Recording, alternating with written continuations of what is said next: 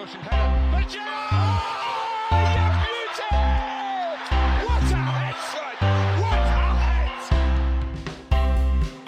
3 points. Manchester City are still alive here. Balotelli,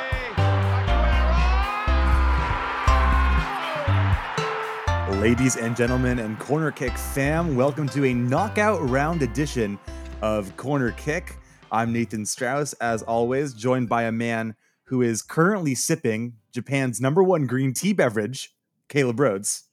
That's right. This episode is not brought to you by Ito En, Japan's #1 green tea brand, which means tea please. Enjoy the authentic taste of green tea, produced by Ito En, Japan's premier green tea purveyor.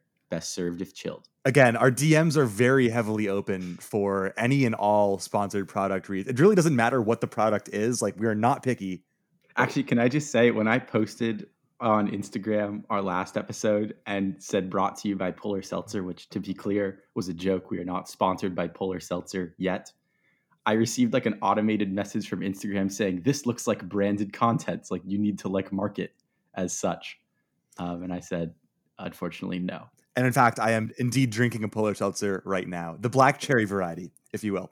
But we are also joined by a man whose favorite team in this tournament, or whose favored team in this tournament, is going to kick off in about an hour and 40 minutes. It is Nick Govinden. Hello. Yes, the half Italian part of me is very, very excited to watch the boys play against Austria this afternoon. And let me just say that, like Nathan said, our emails and DMs are wide open for a variety of sponsorships. It truly doesn't matter what the product is. We could sponsor like a Renaissance fair for all I care. Yeah, I think that would actually be a pretty interesting one. But yeah, we mentioned Roman or Manscaped or Audible. You know, we're open to anything. Also, if anyone is currently looking for a tenant for a 3-bed, 2-bathroom, we could even do like personal. We could be like a newspaper. Writing like personal statements or advertisements. Lost dogs, lost cats. But anyways, the group stages have concluded in Euro 2020, in Euro 2020s, as we've called it. And it means that we are now on to some of the most exciting international football that we get every 2 years. It's knockout time in a major tournament. And when we say we're on to it, they have begun, because we are currently watching Wales play Denmark at the Johan Cruyff Arena as we speak. So we will be, as we did with our last episode with Portugal and Germany, giving you real-time updates of that game. So, indeed. Well, why don't we start with Wales-Denmark? And, you know, obviously it's 2-0 to Denmark right now in the 65th minute. Kasper Dolberg has already scored twice. Shades of 2018 at Ajax for Dolberg. Coming into this game, I'm curious as to how you guys thought this was going to go down. This corner of the bracket is incredibly weak compared to the other three quadrants. It's Wales and Denmark. The winner will play the Netherlands and the Czech Republic, and that's the game we can get onto next. But again, no real superpower in these four teams. And Wales and Denmark, I thought this game was going to be pretty even actually going into it. I'm curious what you guys thought. Why don't we start with you, Nick? Obviously, you need to begin every discussion about Denmark by discussing, the fact that it's amazing that they're even still here. I think like we've mentioned on our last couple episodes, it's impossible to truly know the extent of, the trauma or feelings that these players and their coaching staff are feeling, following what happened at the beginning of this tournament involving Christian Eriksen. So the fact that they're here in the knockout rounds, having lost twice in the tournament in qualifying, and putting up, I think, what is right now, as it stands, a statement performance over a Wales team that I think people pegged as a contender to do a repeat of what they did in 2016 and make it to the quarterfinals of the semifinal stage as an upset contender is just absolutely incredible. I think like Caleb and I sort of discussed on our pre-Euro show, talking about, teams that we thought people needed to watch. This team definitely has some really underrated talent that could propel them, I think, beyond the Netherlands and into the semifinals. Mikkel Damsgaard, the 20-year-old winger who's sort of been playing as a withdrawn member of their front three. He's been absolutely electric in the previous 3 games, an assist already in this game, and a goal to send them through to this game against Wales. And I think he's going to be a pivotal piece going forward, just a shot of electricity in the arm. And I think overall, you look at their midfield, you look at the likes of Højbjerg and Delaney, who I think have really, really turned it on in this tournament in the past few games, as well as you think about like the players who are Andreas Christensen scored one of the goals of the tournament from 30 yards out in their final game in the group stage against Russia. These guys are confident. They're emotional. It is running high. There's such a beautiful harmony between themselves, supporters, and I think the neutral fan as well. I'm very, very confident that this Denmark team can do amazing things and be one of the stories of the soccer world come the end of this year. Just looking at where they finished in their group, I mean, they made it into the knockout rounds with only 3 points. Heading into the last round of the group stage, they were in last place in their group. And it's purely by virtue of that offensive outpouring against Russia that sent them through. And I think this team is really going from, tragedy to whatever the opposite of tragedy is. I wish I had something more poetic to say, but they're definitely trending up. And I think that they've turned the horror of those first few moments of their tournament into a rallying point. And based off of, as you said, this performance that they're putting on against Wales right now, which, they edge closer and closer to victory, I think that they could definitely give, either the Netherlands or Czech Republic a pretty tough matchup in the next round. As much as, Wales have had success in the last decade, or at least in the last tournament in the knockout rounds, I was not very encouraged by what I saw from them in the group stage. They made it out in third in a fairly easy group, I would say. They lost 1-0 to a rotated Italy team. They beat Turkey, who were really the whipping boys of this tournament, and they drew Switzerland in the opening match. So I didn't really think that they would be able to come through, barring a sort of miraculous finals performance from Gareth Bale and Aaron Ramsey, and that just has not materialized throughout 70 minutes this evening. So it'll certainly be a challenge, going up against the Dutch in their home stadium. I believe is where that next game would take place. Or the Czech Republic. The Dutch or the Czech Republic. It's actually going to take place in Baku. So never mind. Throw that statement out the window. Oops. Not. Yeah. Yeah. But why don't we move on to discuss that? Wait. I have one quick more point about Wales. Do we think Gareth Bale has dramatically underperformed at this tournament after the way he talked about his preparations leading up to it? I think you look at Gareth Bale and you can say that I'm currently watching this game, but I'm obviously recording a podcast with you guys, so I'm not fully invested, but I did watch the first half in full, and Gareth Bale did have a very, very bright opening 15 minutes where I thought, oh crap, this is going to be like the Gareth Bale game and he's going to score like one of his trademark shots from outside of the box. But he got into great positions in the opening 15 minutes in between Højbjerg and the center backs. And then I think Denmark just sort of snuffed him out. And positionally, he's been playing far wider. It's so tough because Aaron Ramsey's had such a difficult season with Juventus, not particularly in amazing form. Gareth Bale, I think, he was in kind of low-key good form for Tottenham, obviously being, the goals per minute leader in the Premier League. But for Wales, he only has 2 goals in 14 appearances. I mean, that, for Gareth Bale, that is not a great return on the international level. And I think you can say that he has underperformed somewhat for this Welsh team. Yeah, and it sort of just depends really on how you rate him in general. I don't think he's overperformed or underperformed. He has 2 assists this tournament. He's only completed 2 dribbles, and only about 44 passes completed. But there's only so much he can do on a Wales team that is very defensive, without a high quality striker in front of him. So, as much as Kiefer Moore, might be good in the championship, which I don't even know if he is or not, believe it or not.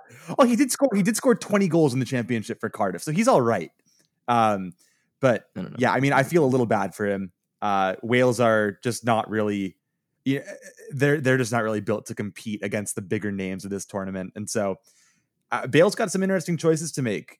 Does he go to MLS? Does he just retire? There are some, no, seriously, it's one of the things that it's been on option for him. He could go and become a pro-am golfer. Like I'm not even joking. That would be So kind of. That's kind of what I want him to do, honestly. You just want him to become a golfer? Yeah, why not? because he could also go to MLS, but obviously not to Inter Miami, who have already been sanctioned a couple of times for he could go. I mean, and I get like the golf thing is a meme, and we'll get off this because I think we're spent too much time in this game. Yeah. The golf thing is like a meme, right?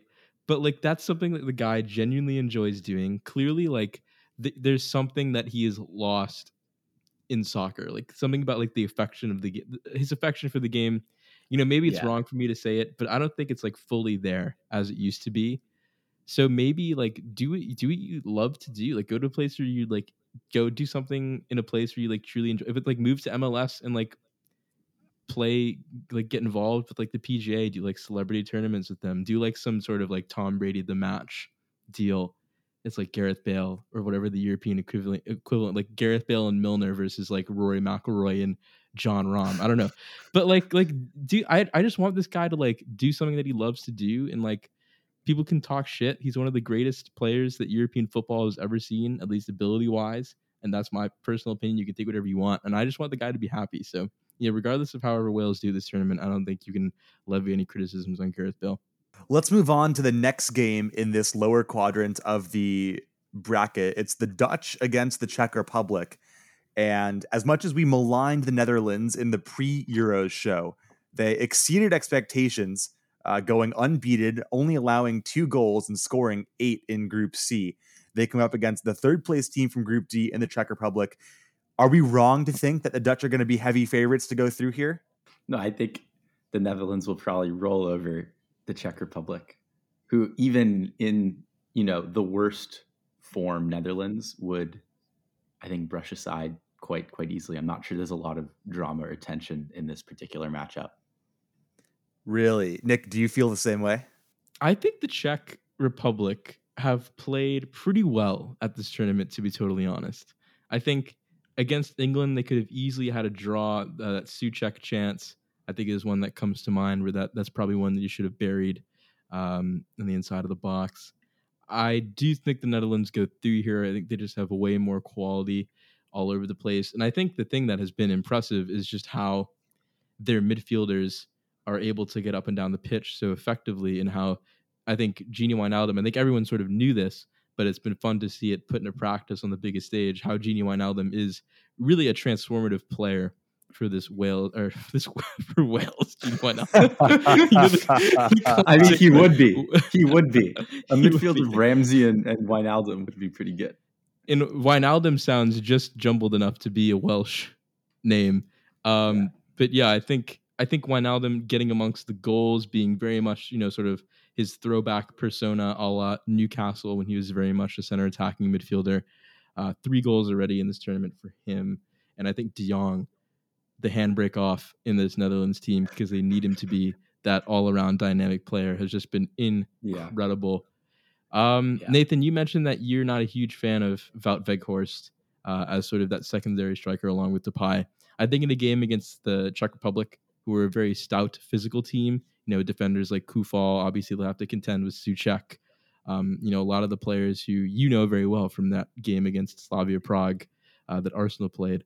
So I think having a guy like that who can deal with some of the physicality and kind of ping balls over to Depay to have an impact is going to be really effective. So I do think the Netherlands get through, and I think I don't think we owe Frank de Boer an apology yet, because the Netherlands have not faced amazing opposition, but perhaps we will later on in this tournament. Yeah, so I think it's fair to say that we can all agree that the Netherlands should go through, whether it's Malen up top or Weghorst. I still think they progress. And especially with De Ligt back in the lineup after his injury coming into the tournament, this Netherlands team looks like they did under Koeman in the qualifying campaign. Do we want to jump to the next section of this bracket, which features Sweden and Ukraine and England and Germany? Why don't we start with a matchup of 2 teams with very similar color palettes, but very different teams, Sweden versus Ukraine, for the right to advance to the quarterfinals.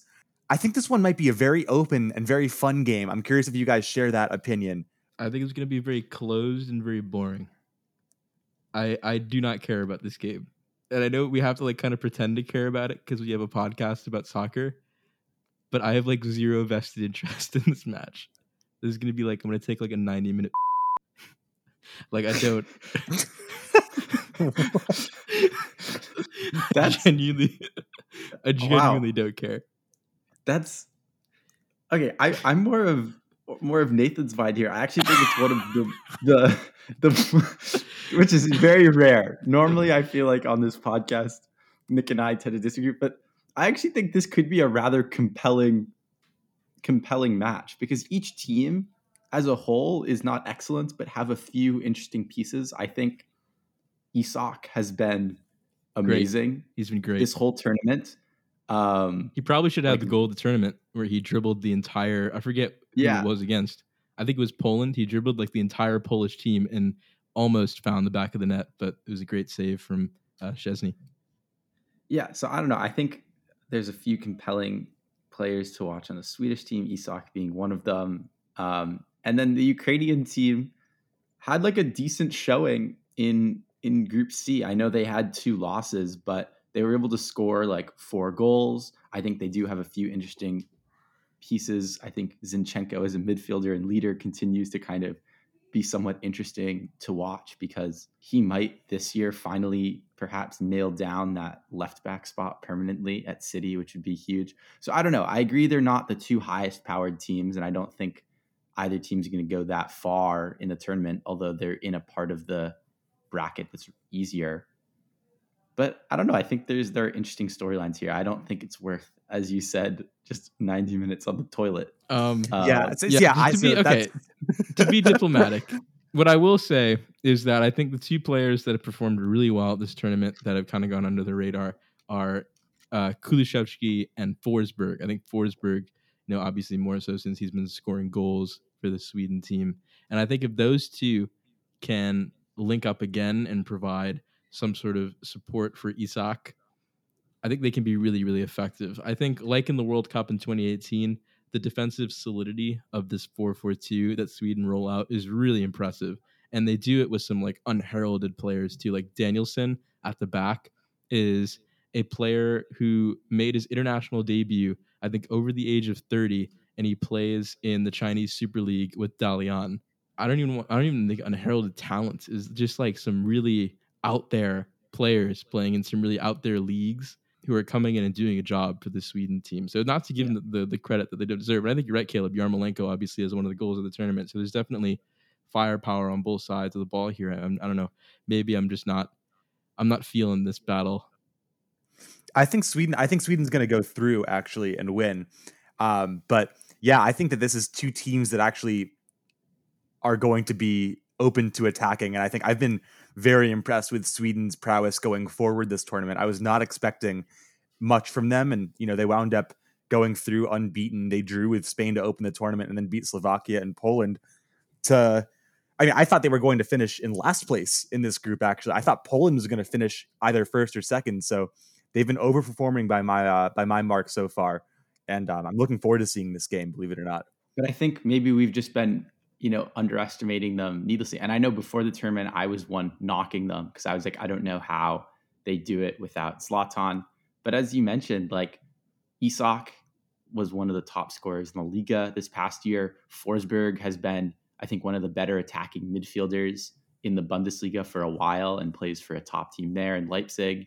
And then, of course, Kulusevski, however you say it, plays for Juventus now. So these are players that, and then obviously Danielson's a different story, but the Swedish attacker players play for top teams in Europe and are top players on those teams. So I think perhaps it was just, a bias on our part that, we don't expect Sweden to be good, that has led us to this. So I don't know, but I agree. I think Sweden's going to go through, but I think it could be a rather fun game for a knockout round game, like 3-2 or something like that, especially based off of, Ukraine's performance against the Netherlands in the group stage, which was pretty open as well.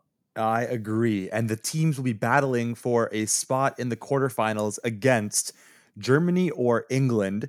This game is going to be a rematch of the famous game in the 2010 World Cup, actually 11 years ago tomorrow, when Frank Lampard had a goal incorrectly ruled out that would certainly have stood today in the era of Hawkeye and goal line technology.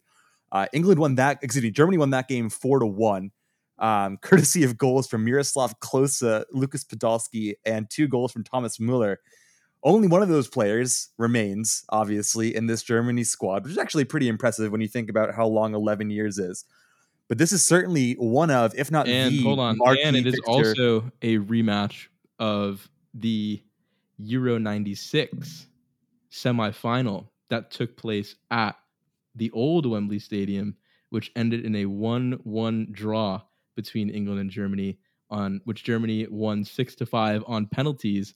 And you know who missed the final penalty for England? No. Who was it? Gareth Southgate. No. Ooh, I like that. I think this just goes to show you that even though Gareth Southgate has been very mild-mannered throughout this tournament, there's going to be part of him that desperately wants to win this game.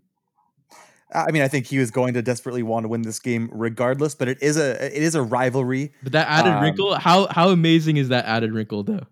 I had no idea. So England, Germany, I think it's probably safe to say that this is the marquee matchup of the of this round of play. One of the favorites for this tournament is going to go home empty-handed. And man, I think if England can win this game, their path to the final is incredibly easy relative to the other half of this bracket that we'll get onto in a few minutes. Yeah. But Germany are Germany, and they do have a way of winning games even when it's not pretty. I was going to say, so Nathan, where do you come down? Where do you think this game ends up? Oh, I think Germany wins 3-1. Okay. Nick? It's coming home to the It's quarterfinals. definitely not coming home. It's coming home to the quarterfinals, is what I said, Nathan. Because, and we're going to have our corner kick composer, Will Hattel, on in the build-up to this game. But I think England are going to win here at Wembley against Germany. Is there any logic or reason to back this up, or just or is it just a I was vibe? gonna let Caleb give his. I was gonna let Caleb give his prediction. And Okay. Discuss. Okay. Yeah. I think this is actually like pretty tough to figure out. So Germany obviously were in the group of death, finished second, had a set of mixed results. I think it's safe to say, including a pretty dramatic final day with that draw against Hungary. And we can talk about Group F and all the nutso switching around that was happening in game week 3. I think Germany just have the ability to put the ball in the back of the net way more consistently than England do, who somehow finished top of their group with 2 goals in 3 games. And I understand that England also didn't concede a goal in the group stage, which is huge, especially now that Maguire's back as well. But I still don't think Southgate has any clue on how to play this team. And we can talk about, some of the lineup changes he made in the last game week, which I think helped the team out a bunch. I think Bukayo Saka was, a revelation, you might say, on that right wing. I think Jack Grealish offered something a little more than Mason Mount. But when you look at the statistics, England still only produced 5 shots against the Czech Republic. I mean, I guess it comes down to whether you think that this is going to be a battle of offenses or defenses. And I guess normally in knockout football, it tends to be defenses. But I don't think this England team still really knows what it is. And I think Southgate continues to especially cause in the players' minds some confusion on that front as well. So I tend to lean towards Germany just because I think they seem to have at least a slightly better sense of what the hell they're trying to do on the field. I think England do have a sense of what they're trying to do on the field, and that's manage games. And the question is going to be, because Caleb, not only have they not conceded a goal, they've not conceded a single big chance at this tournament, which is incredible given the fact that, Harry Maguire was missing over the first 2 matches, and they were playing Tyrone Mings, who I think was a question in the back 4 coming into this tournament. Yeah, they rotated out the fullbacks, and so it's not been a consistent, 4 players at the back throughout this tournament, and they've still managed to not concede a single big chance yet, which is really impressive. And I think Hungary actually showed what the game plan should be in order to contain this German 3-4-3. I think they did a really great job of pinning Leroy Sané and Robin Gosens really far out, almost at the touchlines, just not allowing them to get involved into the play in the middle of the field. Didn't allow Gosens to cut in. Certainly didn't allow Sané to cut in. I think they definitely have to replicate some of what Hungary did in Munich. But, however, I think, Caleb, if they stick with this 4-2-3-1, if they allow Jack Grealish that little bit of freedom, I think there was no one who took more touches inside the penalty box in that game against the Czech Republic than Jack Grealish.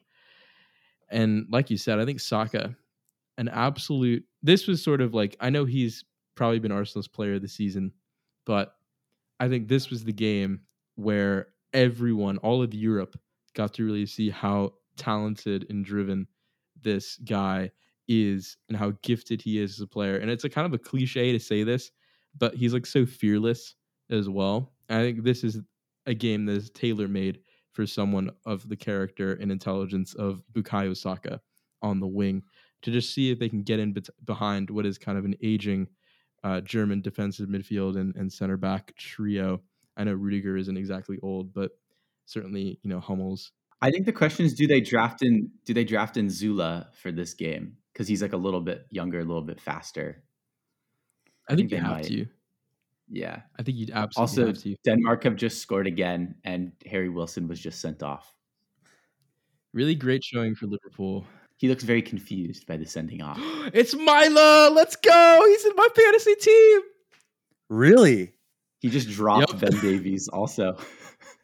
Well, Nick is well on his way to internet fame with his fantasy team for the Euros, but I guess if we can't come to a consensus, we may as well just wait and see with eager eyes for Tuesday. I want to get your guys' take on this question. Do you think this is the game where Harry Kane finally arrives at the Euros? No, I think he's tired, and I think England are going to go home. I think a lot rests on that question, though, because we've been waiting for like a Harry Kane eruption, but I think it's going to remain dormant, because nothing about the England system through the entire group stage, even with changing the players around, has allowed Harry Kane to get on the ball the way he wants to and given him chances in the box. And so I'd be shocked if that dramatically changed against superior opposition in Germany. I think this is the hardest to predict game. But should we move to the other half? Yes. This is where the fun begins, as some would say, some being Anakin Skywalker. Let's start off in the upper right-hand corner. Croatia versus Spain in a game which will feature a number of teammates at the club level. This is going to be really fun, and I think it's going to be very stressful for you, Caleb. I think Spain are going to go through, but I do not think they're going to make it easy. I'm curious as to, let's start with you, Caleb, because I know you are the resident Spain expert here. So I think that Spain are actually going to go through relatively easily. And I think, through the first few games in the first two rounds, they definitely dramatically underperformed. There were massive questions. They became the first team to miss like 5 penalties in a row. Spain has some problems. Alvaro Morata is now receiving like abuse online because he's just being bad at soccer. His family is receiving like abuse in the stadium, which is horrible. No, the abuse is bad. Obviously, we do not condone. And it's not just him; it's like his family in the stadium. Yeah, it's all awful. of that is totally inappropriate. Just don't do that. Yeah, I don't know. That's a whole rant for another time. But just like that's a whole another thing about the relationship between fans and players and all that stuff. And obviously, totally inappropriate to abuse a player for how he performed in the field. We've seen other cases like that in world soccer that are more extreme, like that guy, I think Colombian player who missed a goal or something. He scored an own goal and then got assassinated. Yeah. So like all these things are bad. Underlying it though there is truth to the fact that Morata looks like a player totally bereft of confidence, who has just been a bit of like he represents and contains all of the like mental issues that this Spain team had But they really broke free in that game against Slovakia. And I think there was that pre-match presser, with Luis Enrique, where they asked him, like, oh, are you going to change the system? Like, are you going to change the midfield, et cetera, et cetera? And he talked about how, he thinks that this team just needs like one goal or one moment to start unleashing them. And I think that happened against Slovakia, that really strange Martin Dubravka error that then just allowed Spain to just pile on the goals. And I think this team has so much quality and so many options that I think they are going to sort of carry this high into the next round against Croatia, who seem to not quite have the magic that they had in the World Cup. And so I think in terms of just pure trend lines, Spain seem to be trending up pretty dramatically. Croatia seem to be stalling slightly. I'm pretty high on Spain right now, especially if they drop Morata from the lineup. Meanwhile, Moreno as a forward. Meanwhile, Martin Braithwaite has just scored for Denmark to make it 4-0. Oh, the GOAT. The GOAT himself. Oh, the GOAT, Martin Braithwaite. But anyways, Nick, continue. I don't think Morata's going anywhere. I think there's that, kind of infamous quote now from Luis Enrique earlier in the tournament where he said, we're going to start Alvaro Morata and 10 other players. And you look at like when Morata did score his goal against Poland, he ran right over to Lucho and gave him like a massive hug. So I think there is like that kind of relationship. Lucho does trust Morata to do the job, to lead the line up front, to make those clever runs. And I think off the ball, whatever Morata has done has actually been very good. He's been getting into really good spaces. He's been capitalizing on some of his, more clever positioning. The finishing just isn't there. And I think it was all exemplified by that horrible penalty that they took against Slovakia at the beginning of the game. He is, I think, as you rightly said, Caleb, just totally bereft of confidence. And I think he just needs like one of his shots to just go in, like take some sort of deflection and just go in, and he scores a goal like on his own accord. Because he already like has a goal at this tournament. It didn't really feel like it was fully his. It was like a Gerard Moreno ricochet that kind of landed at his feet. I think he just needs one of his own chances to go in, and he'll be rolling. I do think Spain go through here. Unfortunately for Croatia, their hopes of Luka Modric taking over this game and putting on like a transcendent performance, I think are very limited, because we already just saw that Luka Modric went into Hampton in Scotland and absolutely taught the Scottish team a lesson in quality. It was sort of like Thanos just like bowling through the Avengers at the end of Avengers Infinity War, capped off by a majestic outside of the boot goal. And I think it's one of those, how like Iniesta gets clapped whenever he goes to the Bernabeu. Yeah.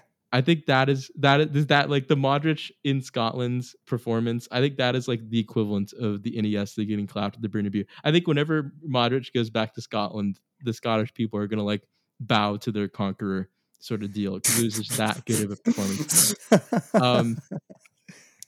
But I don't think they're going to get that from him in this game. I think Spain are going to be incredibly improved. I think they look way better with Pablo Sarabia up alongside Morata in that front three. I think they look way more assured with the more traditional right back and Azpilicueta. Probably the question is whether or not we see Marcus Llorente slot into a more traditional position in midfield, whether you start someone like Thiago to have that little more assuredness and experience in that midfield trio. But I do think Spain have the ability to really turn it on. And I think now is the time, as Lucho said, to unleash the cava that has been laying dormant in Seville these past 3 games. I like the cava metaphor there. But yeah, I think Spain go through, and it's a tricky side of the bracket for them to be in. It does set up a potential marquee matchup between Spain and France. Let's move on to France versus Switzerland. And yeah, I don't think we need to spend too much time on this game. France is just going to absolutely roll Switzerland. And that's just going to be that, unless anyone here disagrees. I mean, we have to consider the fact that Dembele is injured and has left the squad. Yeah, it sucks. And it's brutal for him. Especially when he's signing. He's in tough contract negotiations with Barcelona. Yeah. No, it's really the worst possible thing that could have happened to him. But sorry, continue. And he was a game changer for them against Hungary, in my opinion. I think No, I think having he him was come on supposed to and be their guy off the bench. He was supposed to be like the sixth man of this France team. And now it's going to be some combo of Lamar and Coman. the French team are like a little banged up at the moment, like kind of at the back too. Like Pavard, I don't think is all the way there following that collision in the Germany game. Digne came on and then had to come right back off because he got injured. There's questions about the fitness of Lucas Hernandez. Obviously, Dembele, Mbappe had an injury coming into the tournament. So I think there's like some questions about the durability of the French team. I think the guy now coming off the bench is going to be Kingsley Coman. And he's a serial winner, so I think you can trust him coming off the bench to be some sort of differential factor. The question is going to be like whether or not this game against Switzerland is going to be kind of like a statement performance for the French, because I think they absolutely need that to get people kind of back on side. I don't think we've seen the full potential of this French team yet. I don't think they've gotten out of first or second gear quite yet. I do think it's really promising that Benzema got on the score sheet twice against Portugal. I think that's huge. At Paul the same Pogba time.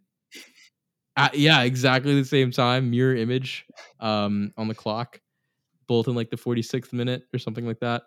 It was like 46-44 in stoppage time of the first half and then the beginning of the second half. I do think Paul Pogba, when it's all said and done, is going to end up being the player of the tournament. This guy has been, to borrow a word from Ray Hudson, has been like he's like a Stradivarius range of passing, absolutely out of this world, bananas play on the ball, technical ability. Some of the leathered through balls just have like stardust coming off of them. It's been phenomenal. He's been, just keep your eyes glued on Pogba at all times when he's in a French shirt. And I think this has to be the game. Like Switzerland, they're a talented team. Shaqiri played an incredible game in that final group stage match against Turkey. I think they have a lot of quality, as Nathan has pointed out on this show. But this is going to need to be a true statement performance to get everyone back on side. Because I think even the French media now, you can kind of tell, are a little like what's really going on here with this team. They haven't quite performed expectations yet. But I think this is the time, if for Benzema, Mbappe, Griezmann, Pogba, to really shine, really put on that statement performance and shellac Switzerland, their neighbors. Yes, the winner gets Alsace-Lorraine for good. Pogba is the best example currently of players who are just on another level when they play for their international teams, or for their national teams rather. I think Gareth Bale is a good example of that, but I think it also extends to just his performances in finals as well. But Pogba is just a whole step above, and he's really showcased his talents quite well. And I, for one, I think would enjoy a Spain-France matchup in the next round if those two teams were to win. But now let's move on to the last quadrant of the bracket. And why don't we start with the game that's going to kick off in just about an hour. The lineups have just come out for Italy against Austria. And I think this is going to be the biggest test that Italy have faced so far this tournament. But I do think they are going to go through and continue to live up to the hype that Nick you brought them up to be. I don't think there's much more I could say about this Italy team. I think I'm just going to let you guys discuss this game. And I really hope that Italy win by a large margin because I have 4 Italian players in my fantasy team. Clearly, the real metric of Nick's predictions. And ideally, I would like them all to do well. So that's all I'm going to say. Yeah. Also, just the chemistry of this Italian team is so far above any other team in this tournament. Like, we have to give massive credit. And I forget if we talked about this on our last pod.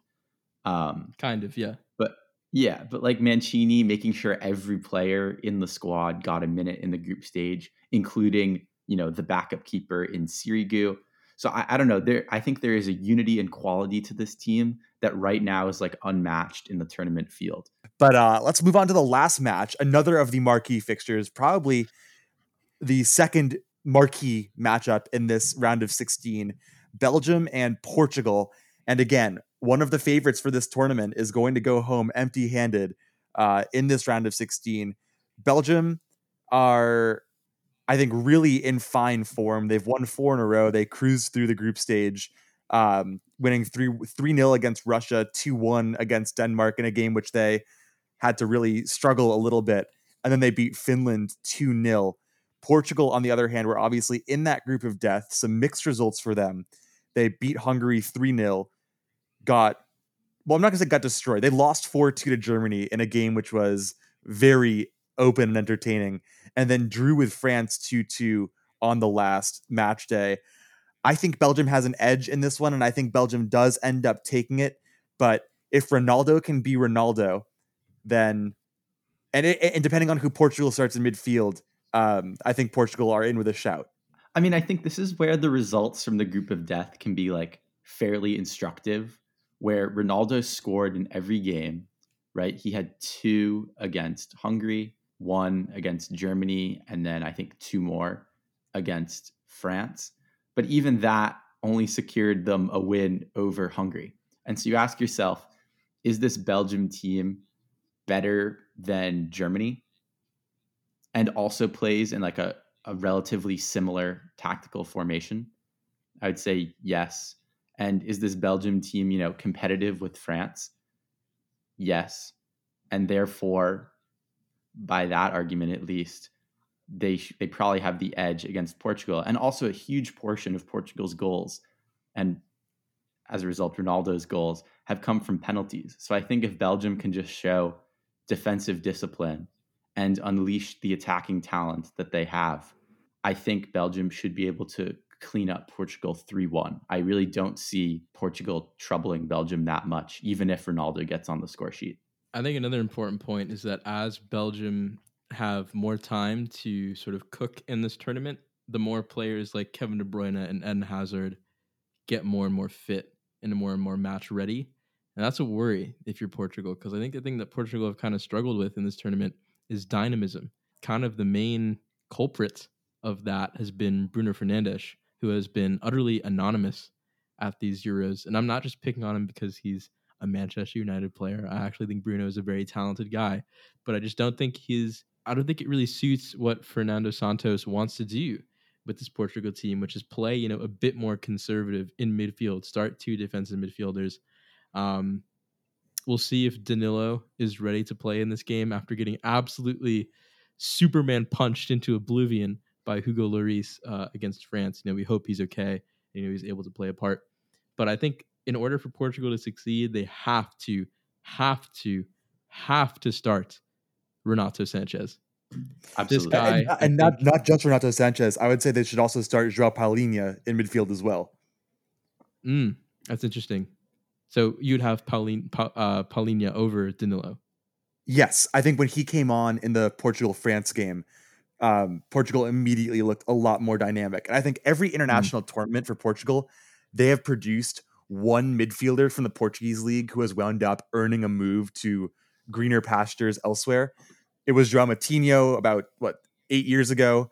But this tournament could be Palhinha. I know he only played 45 minutes, but he's 25 years old. He's had a couple of years now for Sporting. Just won the league. He has just won the league, and I think he's really talented as a sort of more dynamic player than Danilo. I think he provides something else going up against a 3-4-3. But Nick, back to you with what you were saying about Sanchez as well.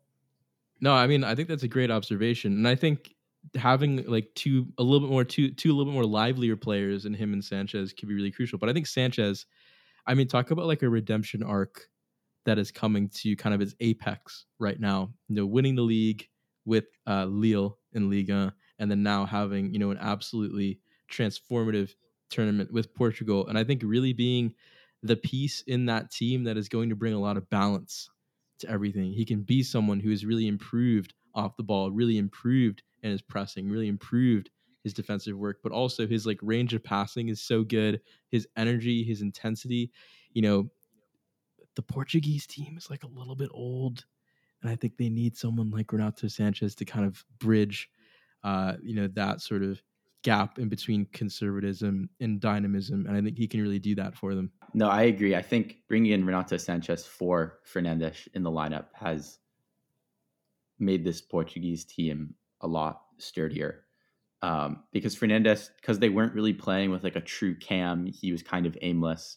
There were too many ball carriers around, and Sanchez is like a true box-to-box player, and I think fits this team much more, and also matches up, more favorably against a likely midfield two for Belgium of De Bruyne and Witsel, or perhaps Tielemans. So we shall see, but I don't think it changes a lot of the calculus, which suggests that Belgium are as well oiled as they're going to be, and Portugal are still in like a bit of flux and are slightly reliant on Ronaldo, as they have been in the past. And also, I think it goes to show that sometimes the best players are not the best fits for high stakes international games. We've seen a lot that the better players who fit a system better will actually produce more. And you can always have the option of bringing on a player like Fernandes as a sub, for some late quality. But it's more important to establish your system as a head coach than to defer to just, maybe just raw talent alone. But nonetheless, it should be a very fun couple of days of knockout soccer in this round of 16 before the quarterfinals get set to kick off on Friday and Saturday, before semis and the final in the following week. That just about wraps it up for this before edition. We go, Nathan, before we go, I think I just want to say, or I want to ask, now that we're in the knockouts and we've seen, a little bit of this tournament and what teams have to offer, who is your prediction now to win it all?